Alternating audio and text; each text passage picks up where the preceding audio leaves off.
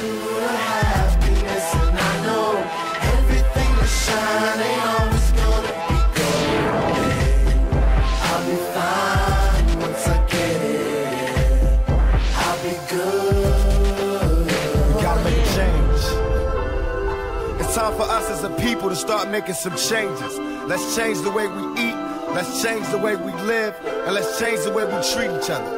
You see, the old way wasn't working, so it's Hello, on guys us and to do gals, what we and gotta welcome do. back to the Vigor Revolution podcast, your source for the greatest information available to restore your health, strength, and do all those awesome body changes that everybody's after.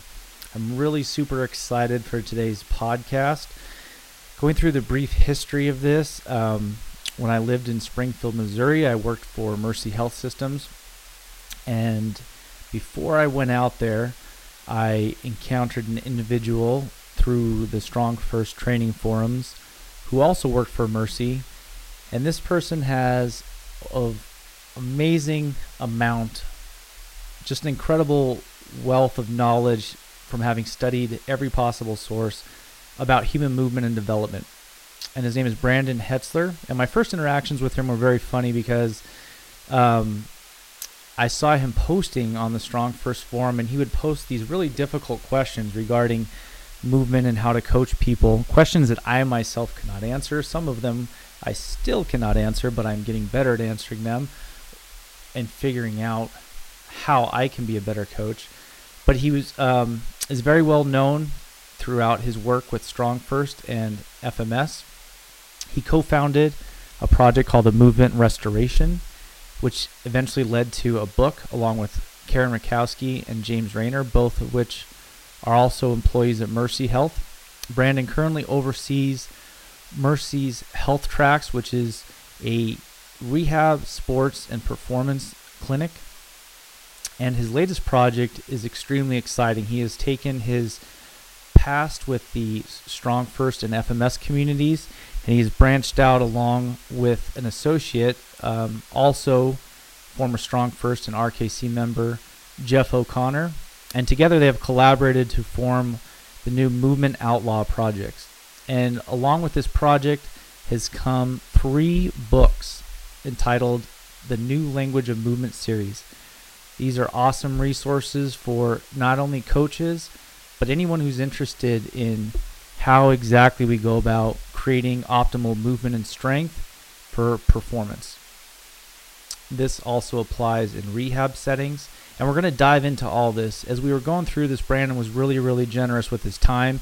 He's very busy working on his projects along with his commitments to Mercy, and we ended up getting into some pretty deep conversations, and we ended up recording unexpectedly over 2 hours of content about his new books and his work and his experiences in the strength, performance, and rehab settings that he has occupied.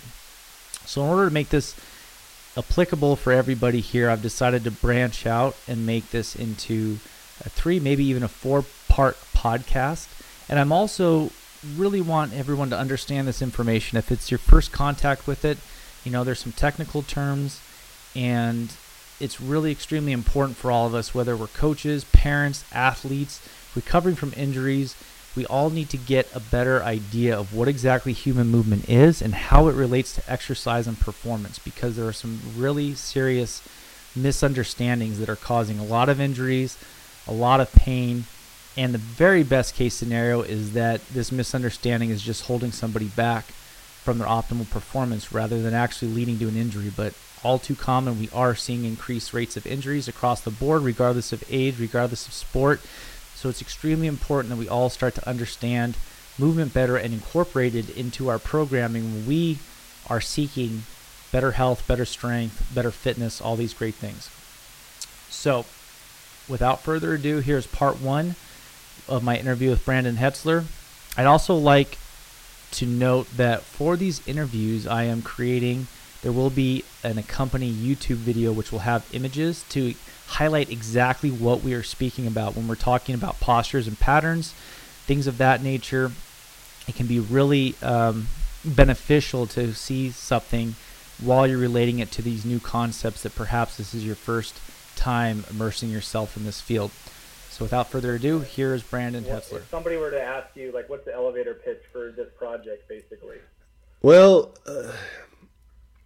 I mean, And by elevator, I mean a couple floors, not a couple floors. It's pretty simple. It's pretty simple. I mean, I think we've been talking about movement for a long time, and Right. we use all these words and we use all these complicated descriptions, and I think all we've done from a movement perspective is complicate things. You know, we've taken a complex activity of movement and we've just added we've added a layer of complication to that instead of making it complex. We've added, let me rewind, complexity, complication, movement's complex. We have tried to complicate it too much. And so my goal with the New Language of Movement series was to reverse that, look at movement from a completely different perspective, take away all of the exercise terms that we've used that lend to this confusion that, you know, when I say lunge, no matter what I'm talking about, you've already got a preconceived notion about what I'm doing. Right. And what we've done with this is we've tried to go back and create a language that actually is based off of movement and not off of exercise. You know, because when I say deadlift, depending on your background, you're going to think of something that may or may not be anywhere close to what I'm talking about.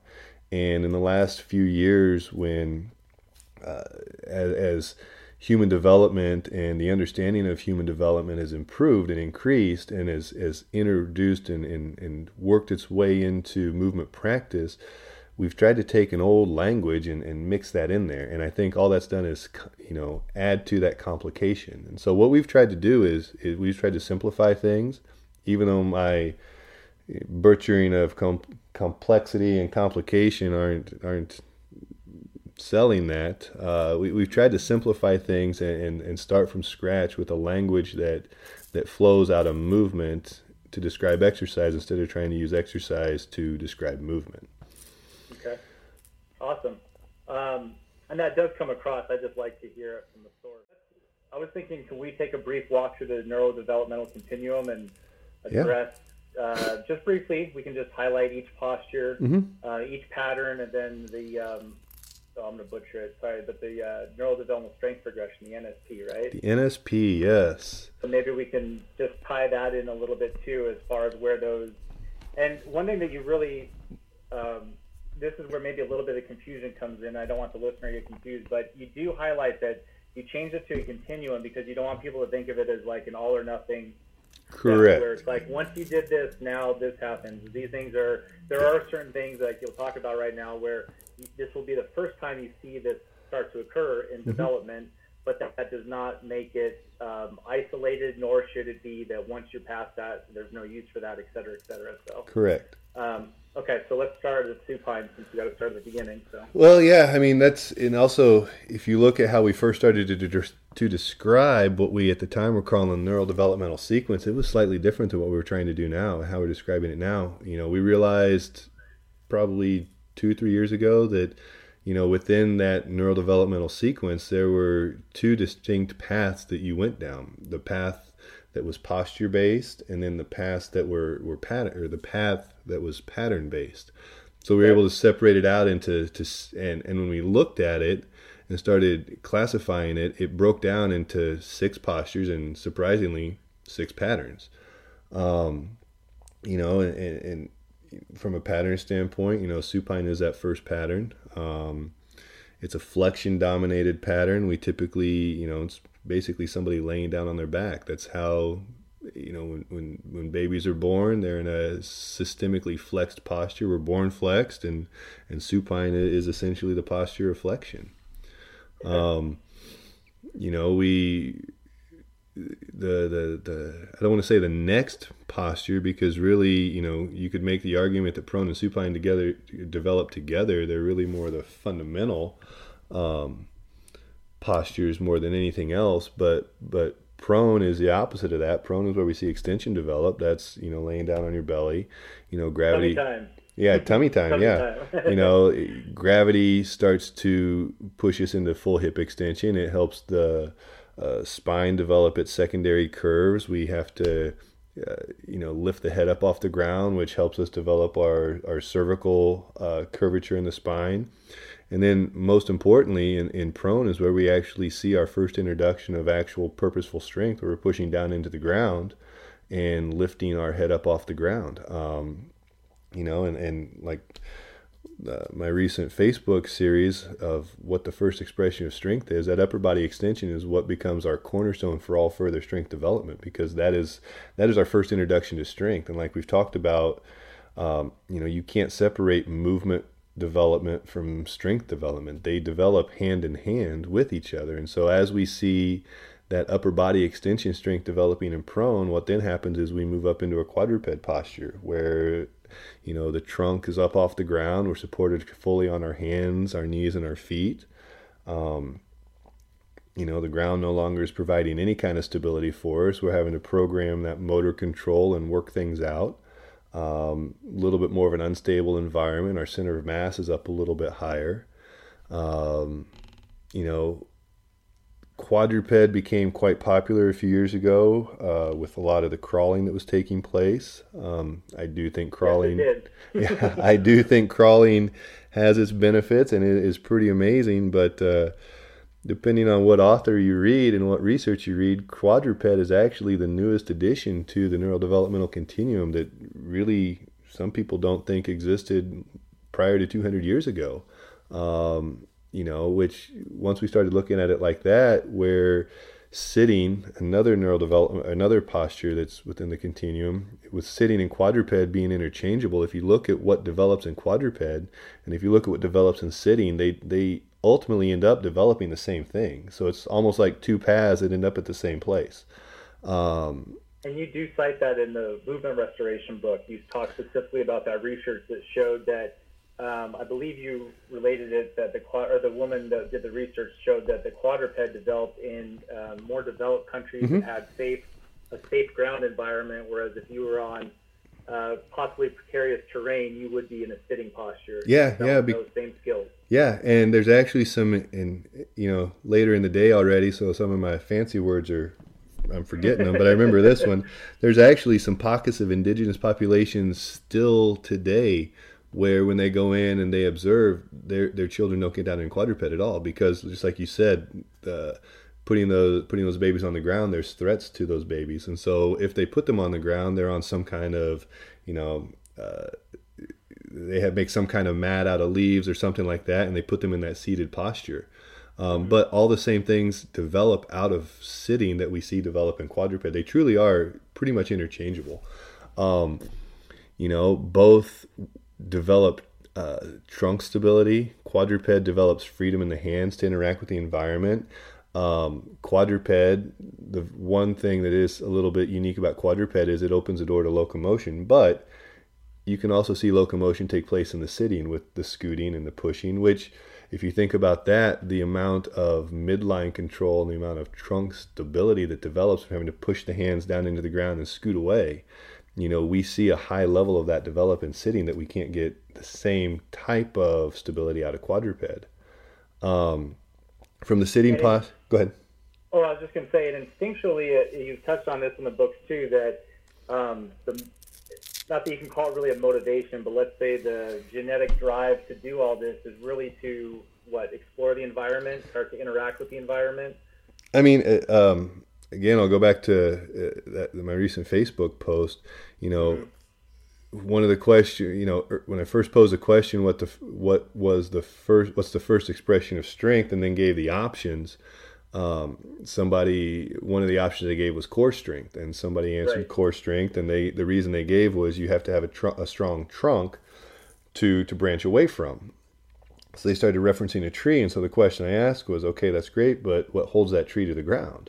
Mm-hmm. Obviously the roots do. So without the roots, we can't have a strong trunk. But I wasn't trying to set up the answer, making it look like it was a lower body answer. So I went back a little bit further to the question of, okay, now we have that tree that's going to turn into the seed. What is the stimulating and driving force that causes that seed to sprout? And it's that drive it is the environment around it. It's the sensations in that environment, and ultimately what that seed's trying to do is get to the sunlight.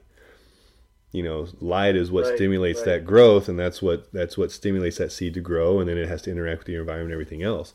So from a movement standpoint, the entire goal of the neurodevelopmental continuum is to get as much quality sensory input as possible.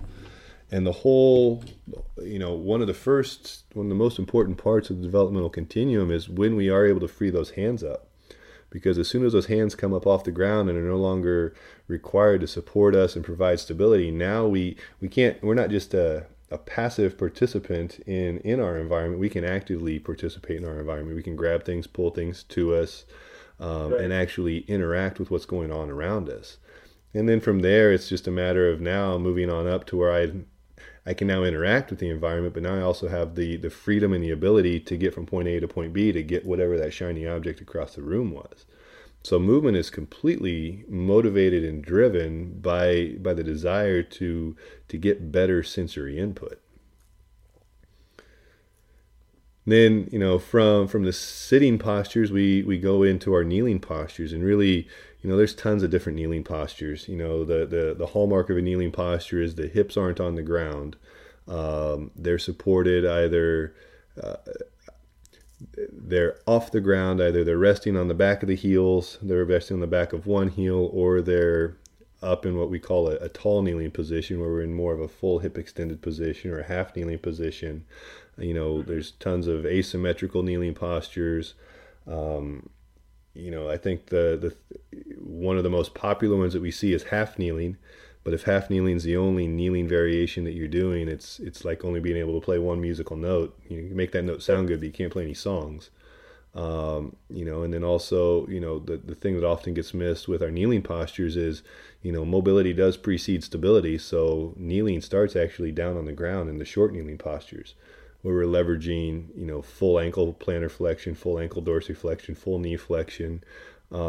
There's actually some studies out there that look at range of motion requirements, and actually some of the kneeling variations require more and larger range of motions at the knee, the hip, and the ankle than squatting does.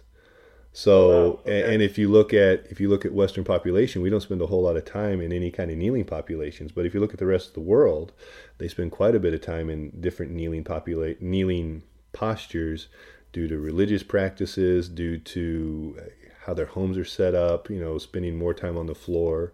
And all of these studies we're looking at and driven by the need and the desire to find better hardware for total knee and total hip replacements, because the hardware out there didn't accommodate the range of motion that the rest of the world needed. So we're finding that actually kneeling has a very large mobility component to it that we often miss when we just jump straight into half kneeling.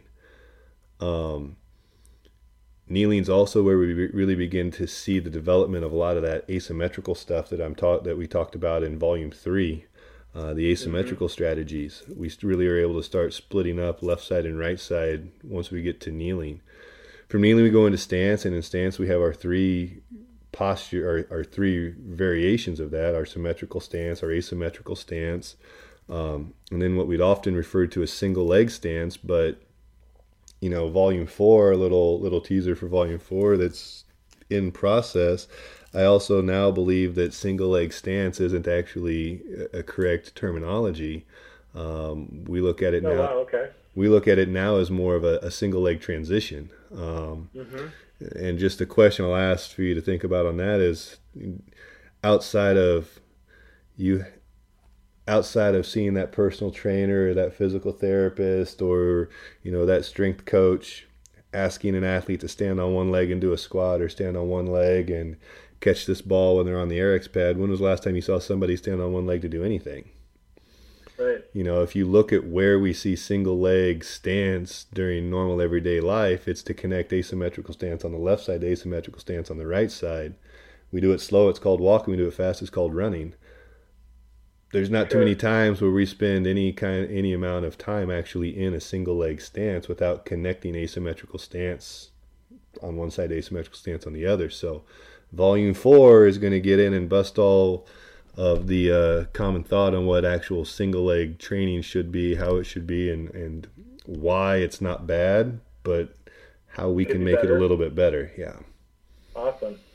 Yeah, because it seems like even like the best, just touching on that real quick, it seems like the best strategies around that is to try to get some stability in the end range of motion, and then trying to reincorporate it back into the like overall goal. Yeah. Of whatever it is that you're trying to work on. So within that, let's just touch on each pattern real quick. So breathing, head control, pushing down, we touched on. Weight shift, perturbations. Yeah. That one, I get it mentally, but when it comes out, I sound pretty ignorant. It does. Well, we like using the big words. For saying limb movement, right? Yeah, yes. It'd be too easy to say that. This is when we realized that we've known for a long time that breathing was important, but we didn't really understand.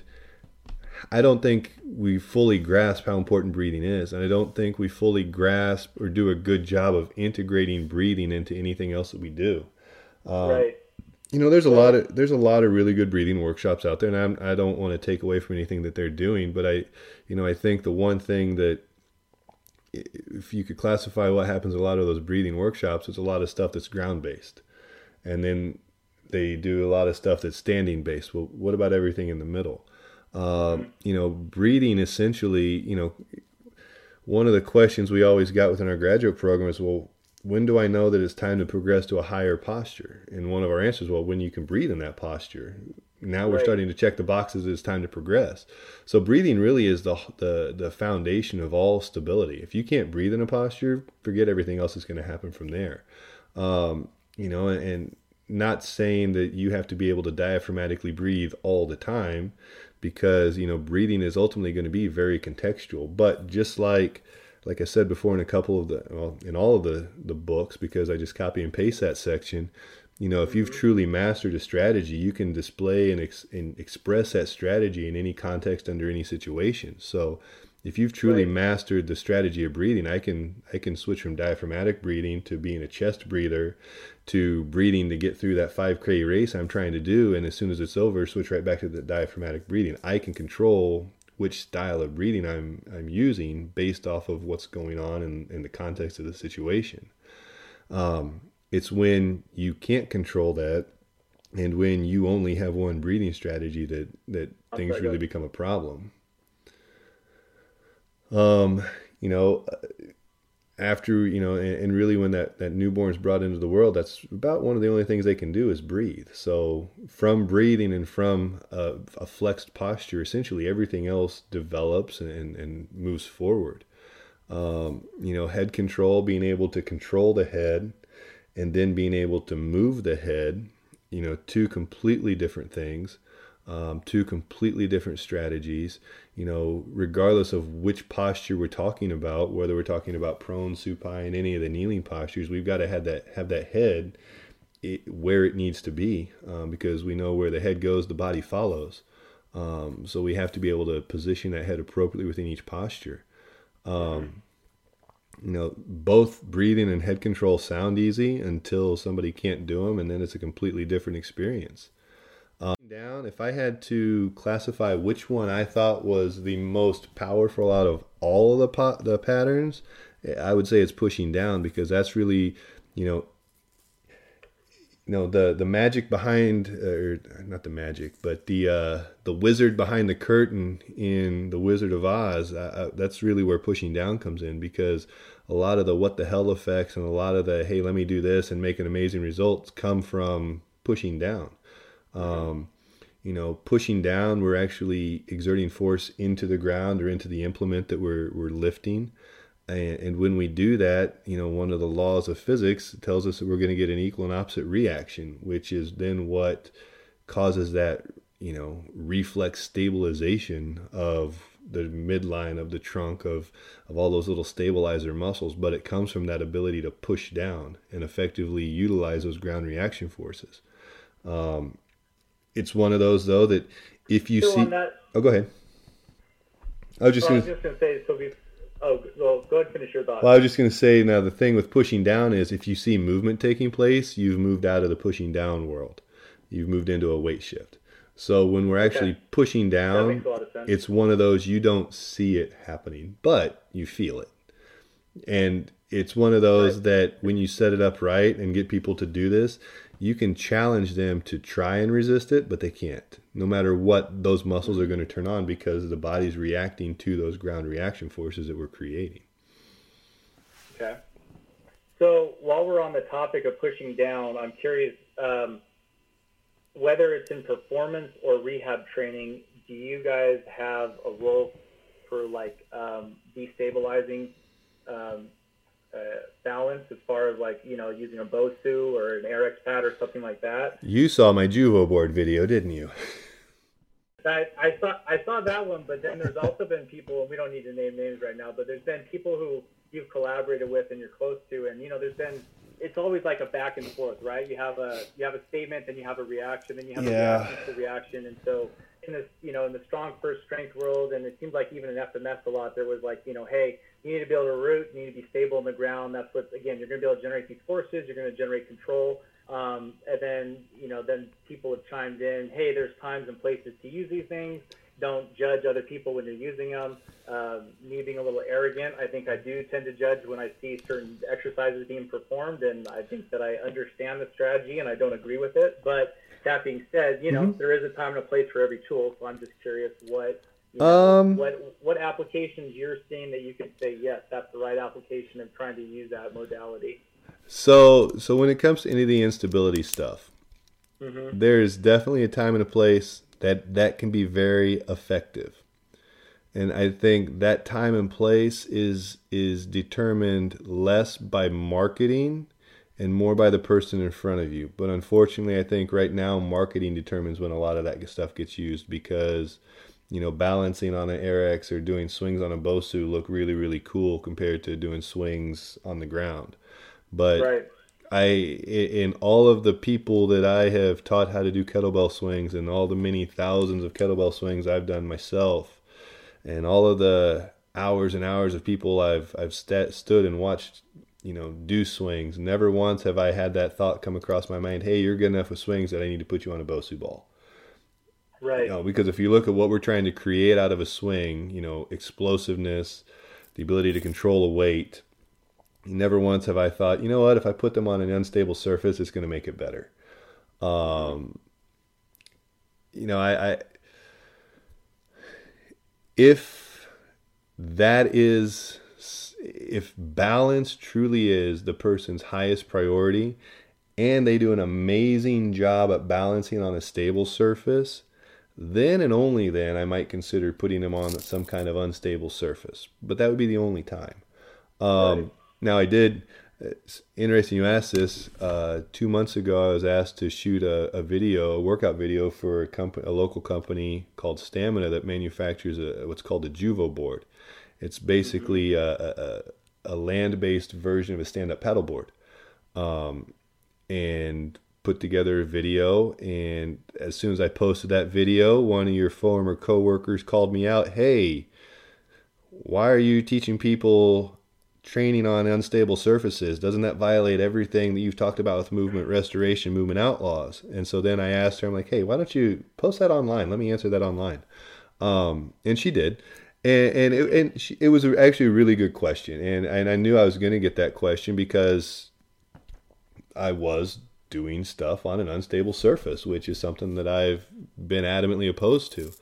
But if you actually watch that video and watch the progression that I go through with that, very little of what I do is actually in a completely unstable environment. After that video shoot, you know, talking with the people that did the video and manufactured the board, we're actually in discussions about doing several other videos because some of the stuff I showed them, they're like, we'd never even thought to use the board this way. Because a lot of what I did, one of the things I did was I did a push-up.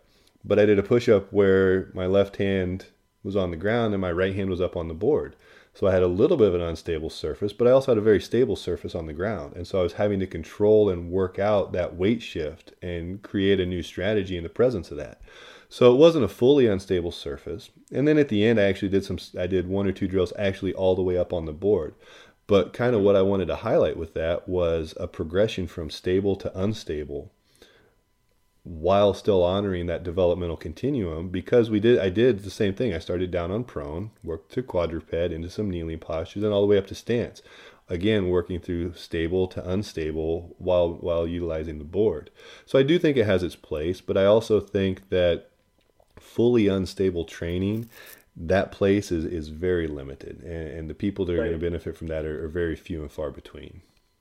Mm-hmm. No, that makes sense. Again, the right modality. Happiness, and I know everything that shine ain't always gonna be gold. I'll be fine once I get it. I'll be good. We gotta make a change. It's time for us as a people to start making some changes. Let's change the way we eat, let's change the way we live, and let's change the way we treat each other. You see, the old way wasn't working, so it's on us to do what we gotta do.